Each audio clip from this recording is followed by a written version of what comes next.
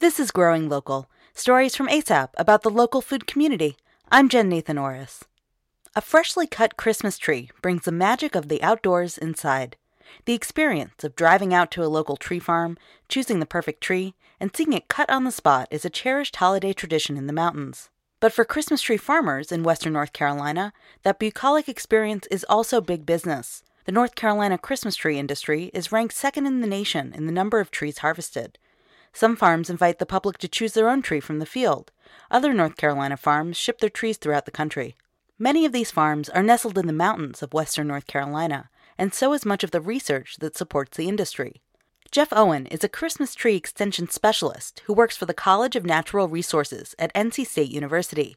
He researches the challenges that Christmas tree growers face, like keeping the trees that travel fresh during their long journey. We've looked at everything from needle retention to occurrence of trunk cracks. Minimizing stress really is probably the key thing. So when the tree is on the farm or on a retail lot, minimizing exposure to wind and full sun. Our mantra is keep it cool, keep it dark, keep it moist.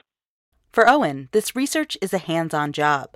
October through Christmas is his busy season, and some days you'll find him with both hands on the wheel, hauling a trailer full of Christmas trees down to South Carolina.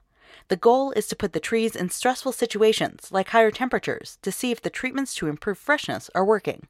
Actually, we harvested the trees last week for a ethylene blocker study. Ethylene blockers block certain sites in foliage or in apples, for instance, and once those are blocked, you reduce the ripening or the aging of produce, and that's true for an apple, a sweet potato, or a Christmas tree. And we've done some preliminary tests in previous years and seen some benefit. Owen also watches the fluctuations in the Christmas tree market.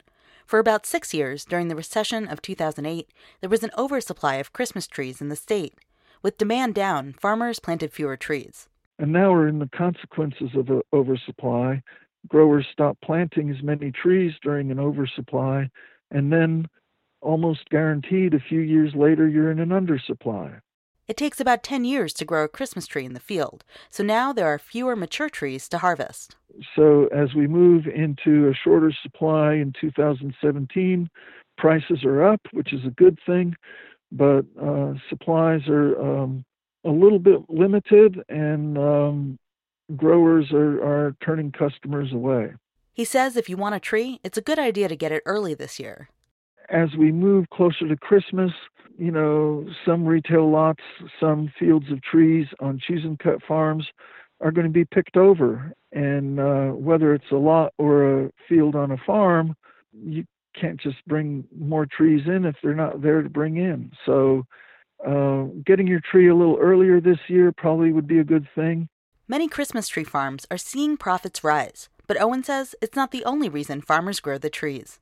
A lot of them love where they get to work. So, you're having a mountaintop experience every day. I have growers that, take great joy in all different aspects of farming and production and seeing land being put to good use. And, we see a lot of signs of wildlife in the field, and growers are proud to be stewards of mountain land.